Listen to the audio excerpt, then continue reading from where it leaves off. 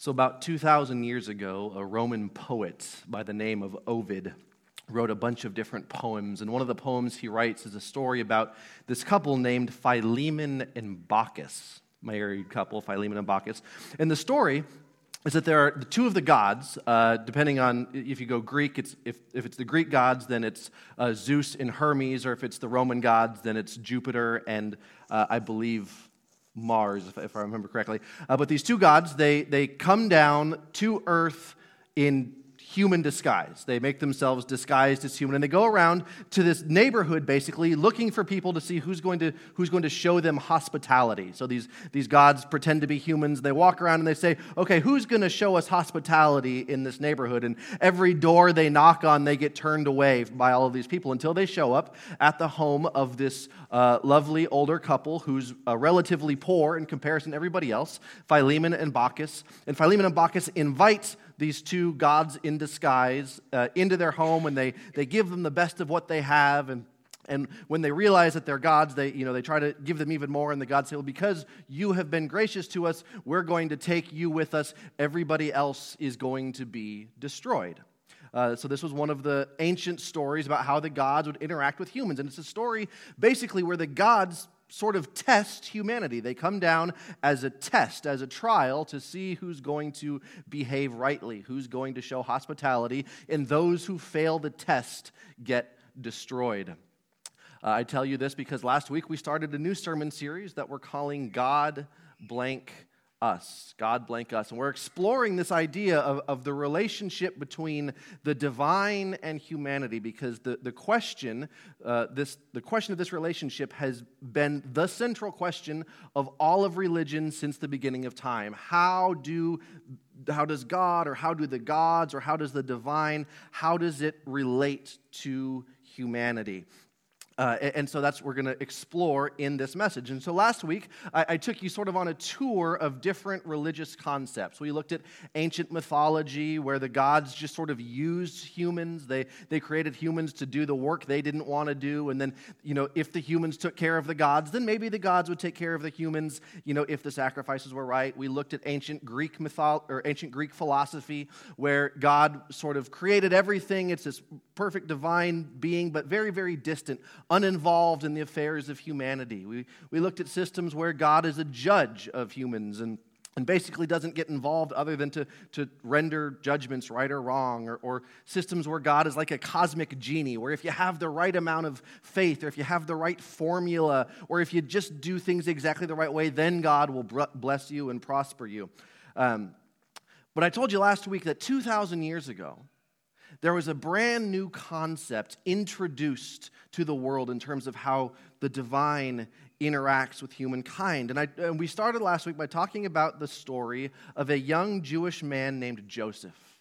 A young Jewish man named Joseph who had discovered that his wife had become pregnant, or his fiancée had become pregnant, and he wasn't the father.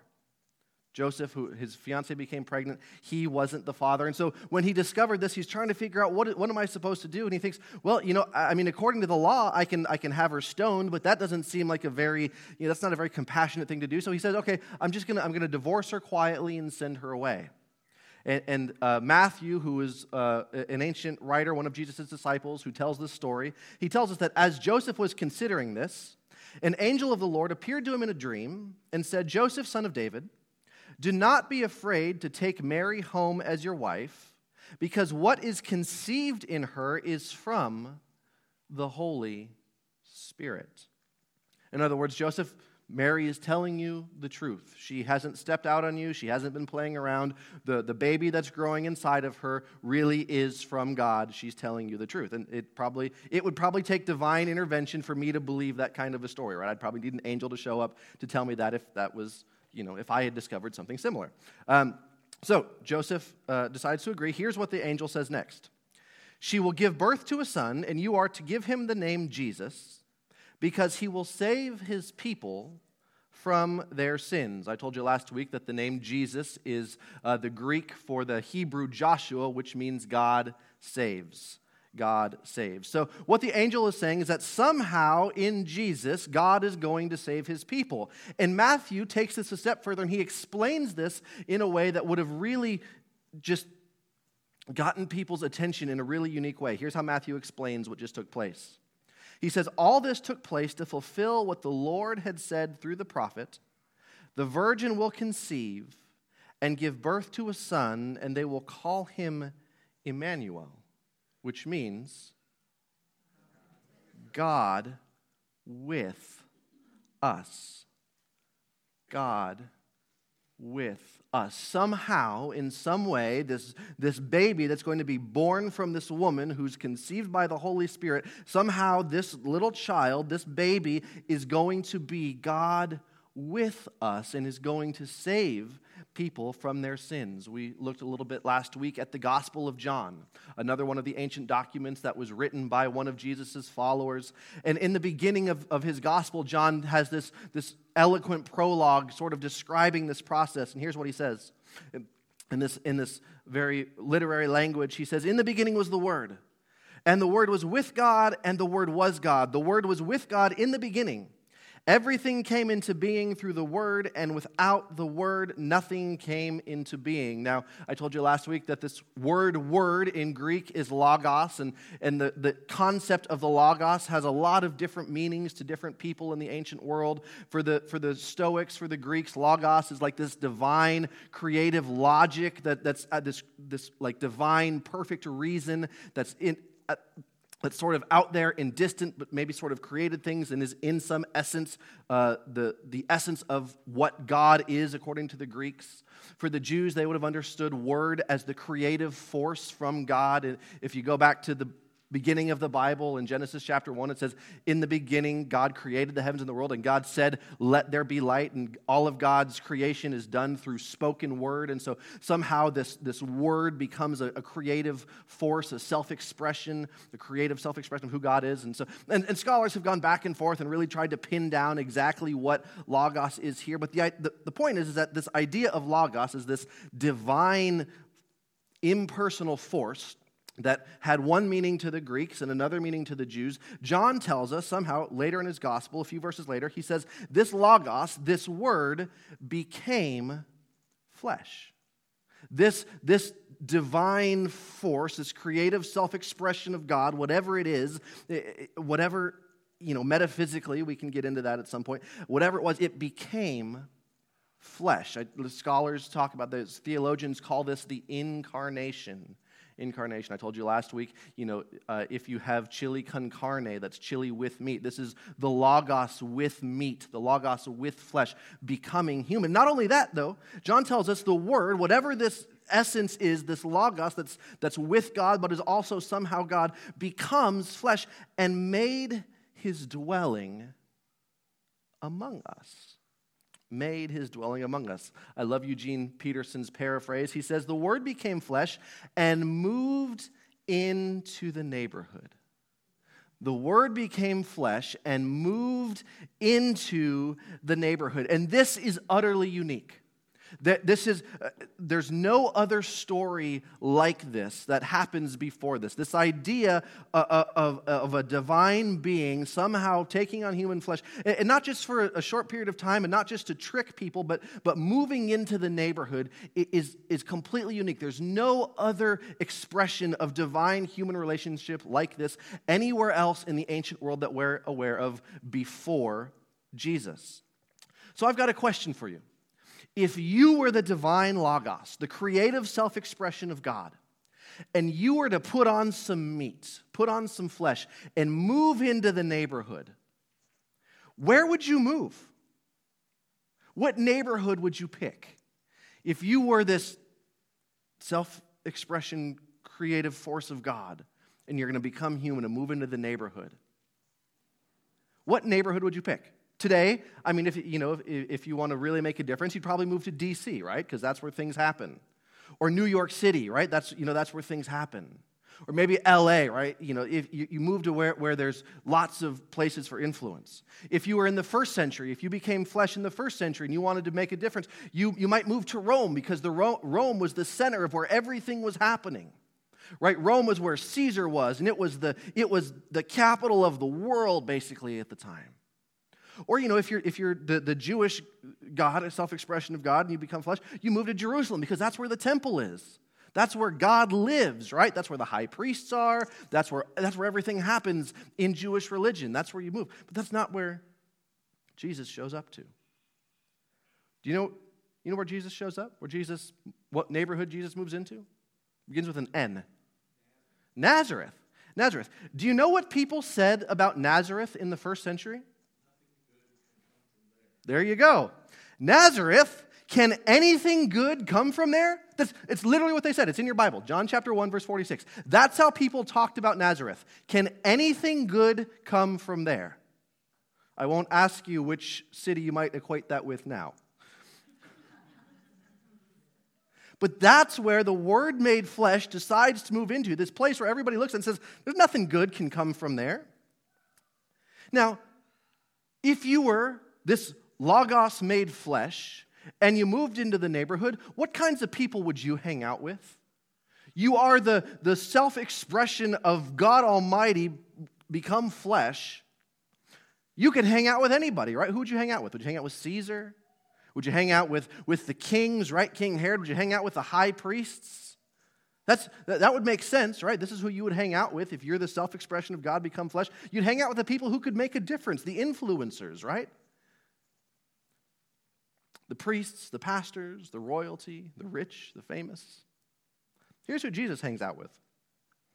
Matthew chapter 9, verses 10 and 11, in the Message says this. When Jesus was eating supper at Matthew's house, a lot of disreputable characters came and joined them. I love that, disreputable characters. People you probably don't want your kids hanging out with, right? When the Pharisees are the religious leaders, the hoity-toity religious leaders, when the Pharisees saw, they had a fit, and they lit into Jesus' followers. What kind of example is this from your teacher, acting cozy with crooks and riffraff? So we have this creative self-expression of God, this divine force that was with God and somehow was God, who puts on flesh, moves into the neighborhood, into a place that people say nothing good can come from there. And he hangs out with a bunch of good-for-nothing people. I put it this way. The Word became flesh, moved into a good-for-nothing neighborhood, and hung out with good-for-nothing people. Not what you would expect when the divine self-expression of God becomes flesh. Why?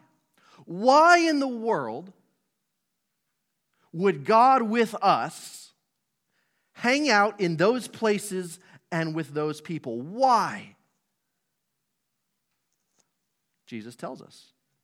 When Jesus heard the religious leaders make this criticism, this accusation, here's what he says. He says, "It is not the healthy who need a doctor, but the sick. I have not come to call the righteous, but sinners."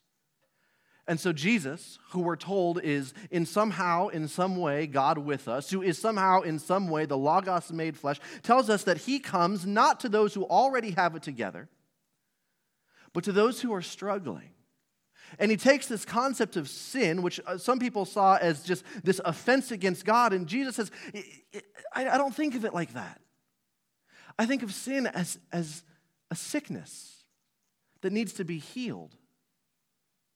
And he says, imagine a doctor, right, who refuses to see sick people and says, hey, come and see me once you start feeling better. Seeing the mess that humanity had made for themselves, he doesn't show up and test people and punish the ones who failed to test. He shows up to heal and to restore. In another place, in Luke's gospel, Luke is another one of the gospel writers. He's an ancient physician who tells us that he investigated carefully all of the different sources and puts together this story of Jesus' life that can be reliable, can be trusted. Here's what he says. He quotes Jesus as saying this: "The Son of Man came to seek and to save the lost." The Son of Man came to seek and to save the lost. Son of Man is another expression for Jesus. He doesn't come to damn or condemn or judge or punish. He comes to seek and to save. In another place, here's what Jesus says about himself. In Matthew chapter 20, verse 28, he says this, "The Son of Man came not to be served, but to what? Serve. And to give his life a ransom for many." Go back to the story of Philemon and Bacchus. These gods show up in disguise, not to heal, not to seek, not to save, not to help people who had fallen into a mess, but to test. And the ones who failed the test, they punished. They came not to be served, they came not to be served, but, they came to be served, not to serve. There we go. They came to be served, not to serve. And the people who served them are the ones that got taken care of. Here, Jesus, who is God with us in some sense, tells us that he came not to be served, but to serve. This is radically unique in all of ancient religions. Nobody else has a divine being that shows up among people to be the one who serves, not the one who's served. And not only that, but to give his life as a ransom for many. What we see in Jesus is a king who serves his subjects and dies for them, not who makes his subjects serve him and die for him. He takes the entire script and he flips it upside down. And Jesus shows us what God is like. Here's how some of his earliest followers described the reason for his coming. In the book of Hebrews, which was an ancient book written to a group of Jewish Christians to explain the uniqueness of Jesus, here's how the author of Hebrews describes it. He says, "Jesus shared in their humanity, so that by his death he might break the power of him that holds the power of death," that is the devil, "and free those who all their lives were held in slavery by fear of death. For surely it is not angels he helps, but Abraham's descendants, humans.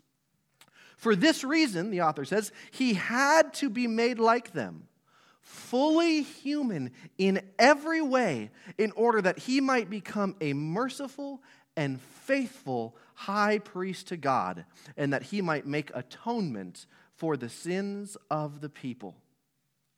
Because he himself suffered when he was tempted, he is able to help those who are being tempted." God with us shows up not to punish, but to help. The Apostle Paul, who was one of the early Christians, became one of the most prominent leaders in the early church, wrote about half the New Testament or so. Here's how Paul summarizes it in a single sentence. He says this: "Here is a trustworthy saying that deserves full acceptance. Christ Jesus came into the world to" what? Save. Christ Jesus came into the world to save sinners. Paul says, "Of whom I am the worst." If you remember, Paul was previously a persecutor of the church. He began as somebody who was persecuting the church, leading Christians away to their death, and he has this encounter with Jesus, and he comes to understand that the way that he had understood God all along had not been right. And when he finally gets a grasp of who Jesus really is, his entire world is flipped upside down, and he devotes the rest of his life to spreading this message, this good news of Jesus as the rightful, true Lord and King of the earth who came to save sinners. Not to judge, not to condemn, not to test, not to use, not any of the other things that we see these gods in ancient mythology and other ancient religions doing.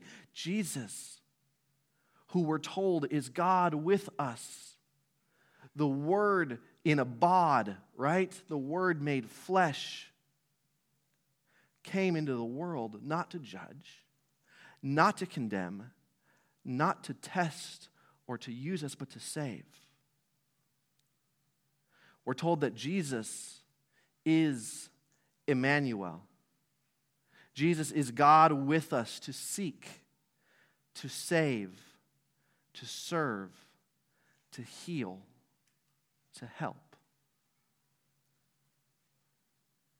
This is utterly unique. There is no other story like this before Jesus comes into the world.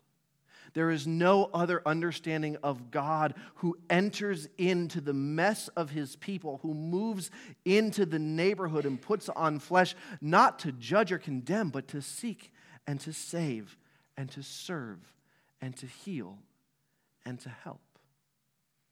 So in a world where everybody has these ideas about how God or the gods interact with humans, and where you're taught to be afraid of God, where you're taught that you have to please or placate God, where you're taught that you have to make sure how you don't take a wrong step, or God might spite you if you don't show hospitality to the right person, we see that God in Jesus steps into the mess. He moves into the neighborhood, and he doesn't blame us for the mess. He helps us clean up the mess.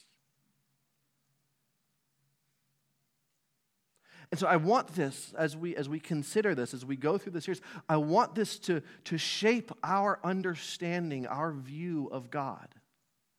Because I don't know what everybody's background in here is, but some of us, even if you come from some Christian backgrounds, you're taught that God is this angry judge, just waiting for you to mess up so that he can strike you down, right? And you better not mess up because God's watching. Right? You ever hear something like that?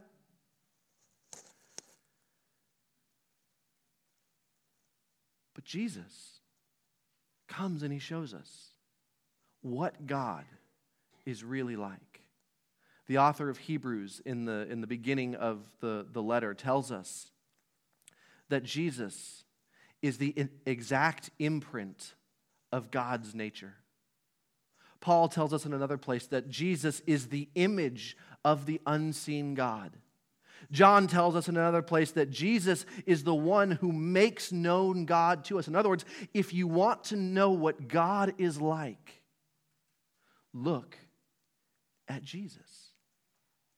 There's lots of concepts of what God is like out there, and there's lots of philosophical ideas about what God is like or must be like, but Jesus comes and he says, he's meeting with his followers in the Gospel of John, and he says, look, I'm the way, I'm the truth, I'm the life. Whoever wants to come to the Father must come through me. And he says, if you've known me, you've known the Father. And then one of his disciples named Philip says, Jesus, just show us the Father and we'll be content. And Jesus looks at Philip and he says, Philip, do you still not get it?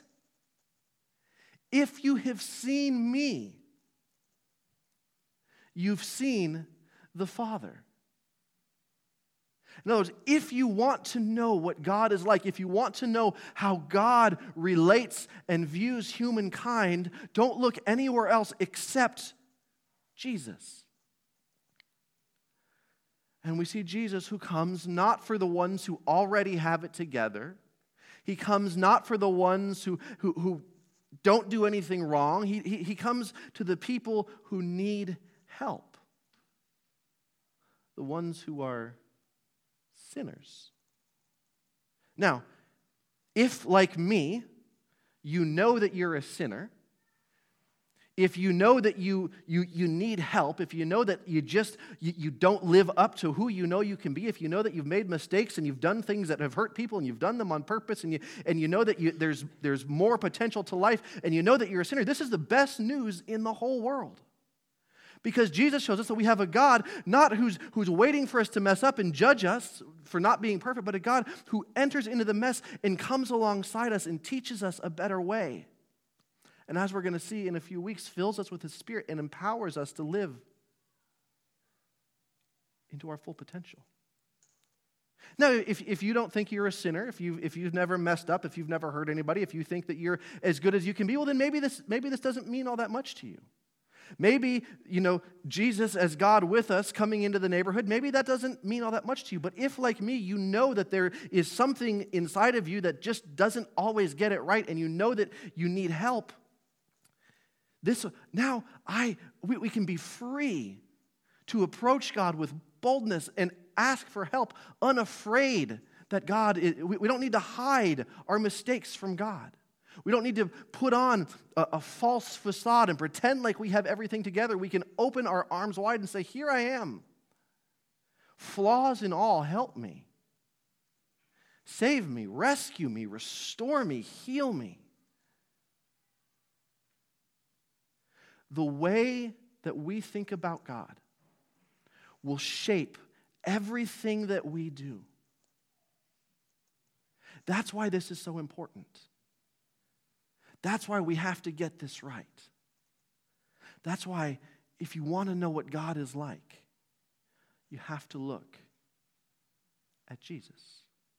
Because Jesus is Emmanuel. He's God with us. Not to condemn, not to judge, but to seek, to save, to serve, to heal, and to help. And I think that's the greatest news in the whole world.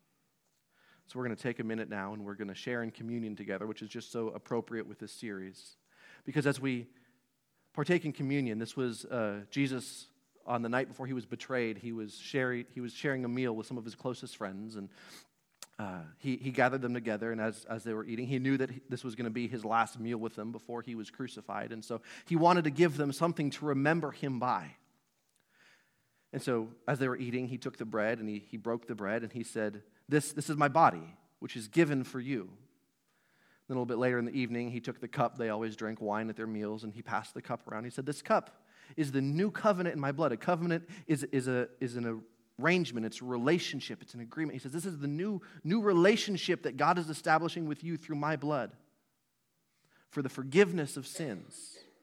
And then he says something really unique. He says, do this as often as you drink it in remembrance of me.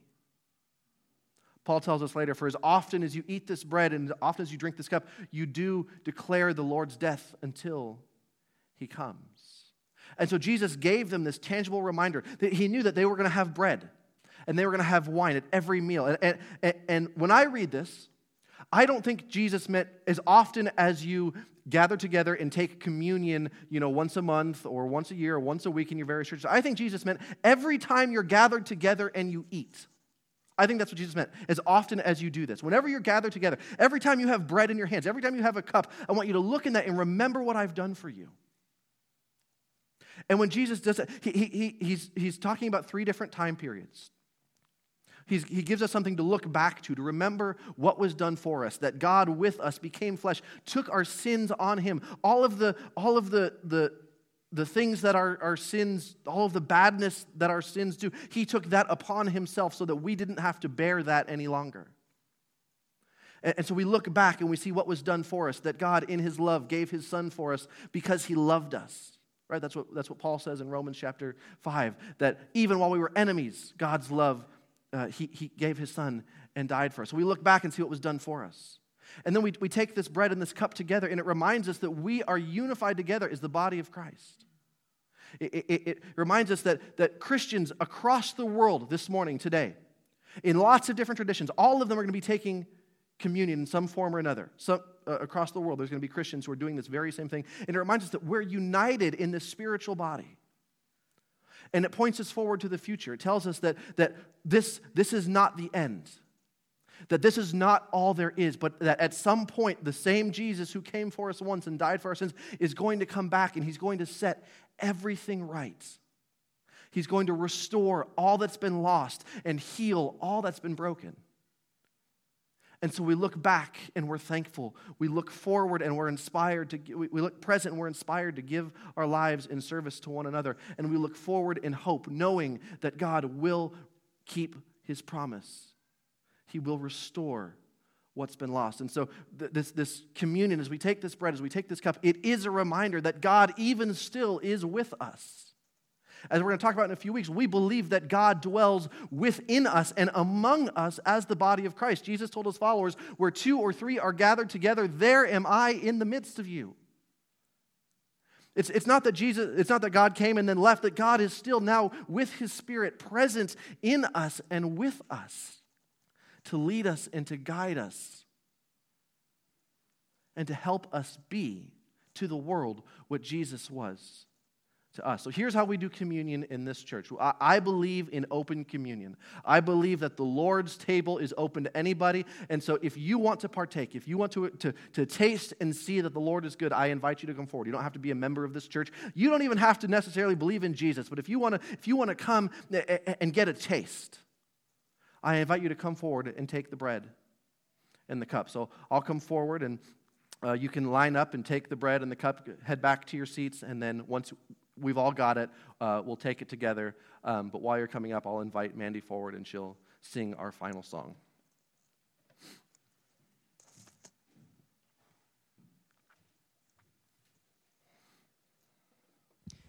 God is with us.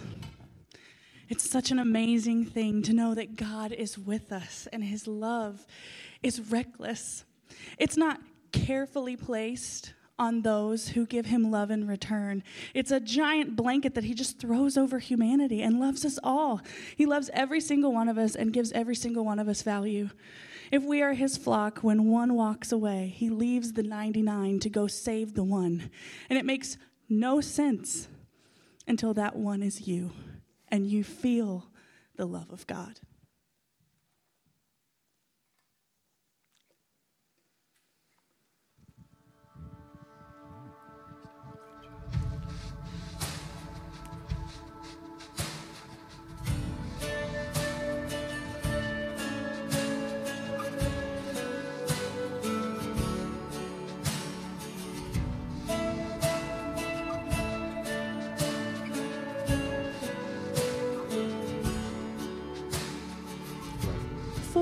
Spoke a word, you were singing over me. You've been so, so good to me.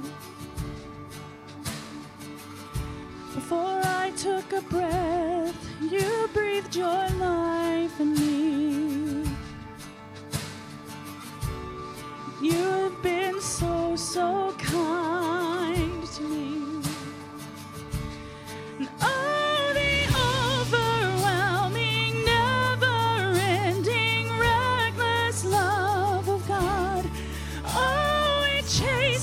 Me down, fights till I'm found, leaves the 99, and I couldn't earn it, and I don't deserve it. Still, you give yourself away. Oh, the overwhelming, never-ending, reckless love of God.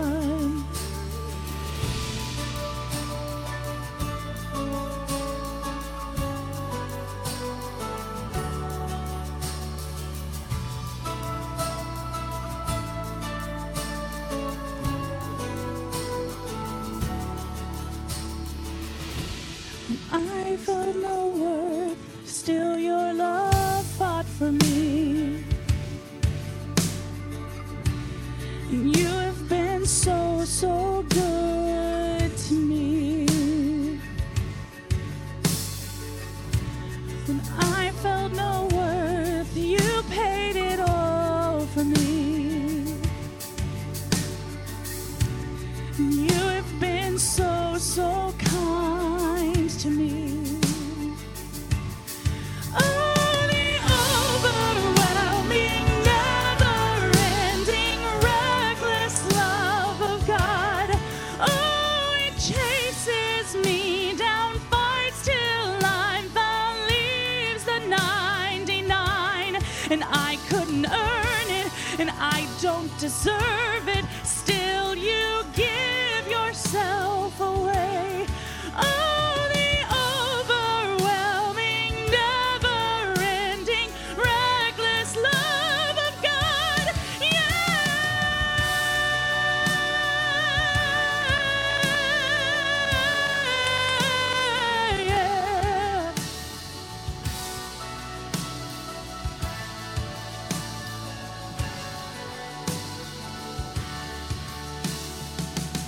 There's no shadow you won't light up, mountain you won't climb up, coming after me.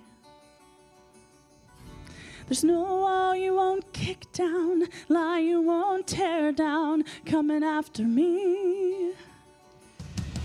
There's no shadow you won't light up, mountain you won't climb up, coming after me.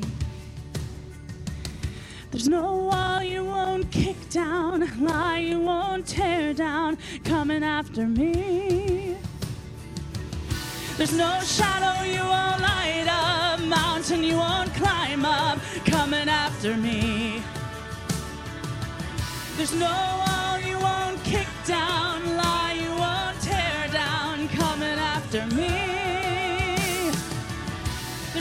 Shadow you won't light up, mountain you won't climb up, coming after me. There's no wall you won't kick down, lie you won't tear down, coming after me.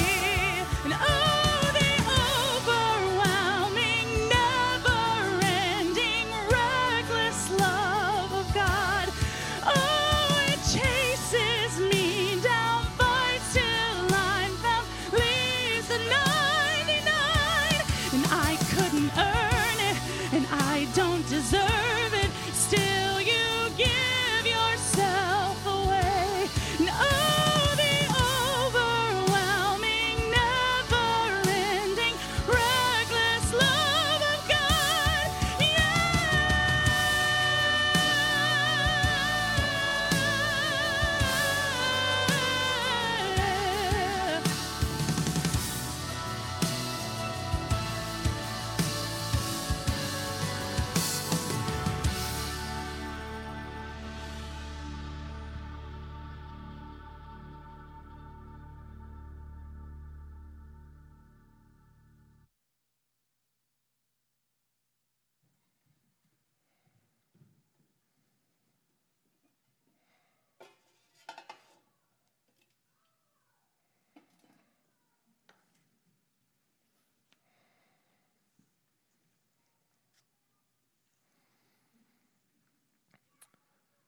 God, I thank you that you are a God who seeks, a God who saves, a God who chases us down and searches for us, not to punish us or to condemn us, but to heal us and to restore us and to save us. I thank you for this bread, for what it represents, for the body of Christ, for the stripes that that body endured to take our sins, for the cup, for the blood that was shed so that we could experience forgiveness and newness of life. I pray that we would remember as we take this bread that we are the body of Christ. We've been united together as one. That we would find unity, that we would remember what's been done for us through the forgiveness of sins, that we would extend forgiveness to others. I pray that this moment as we taste this tangible reminder of your love for us, that we would be inspired to give our lives in service to one another, to love our enemies as you loved us when we were still enemies, and that we would be rooted in hope that you will be faithful to your promise, that this is not the end, but that you will come and you will heal and restore all things. Until then, may we find strength in your promise. And may this bread and this cup be a tangible reminder of your reckless, never-ending, never-failing love for us. In Jesus' name.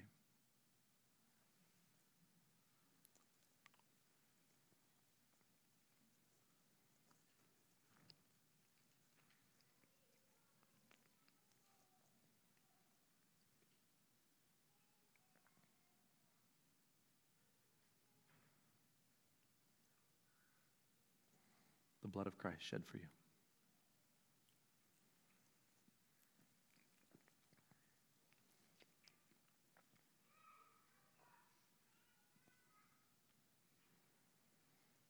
May the grace of our Lord Jesus Christ be with you all. Amen.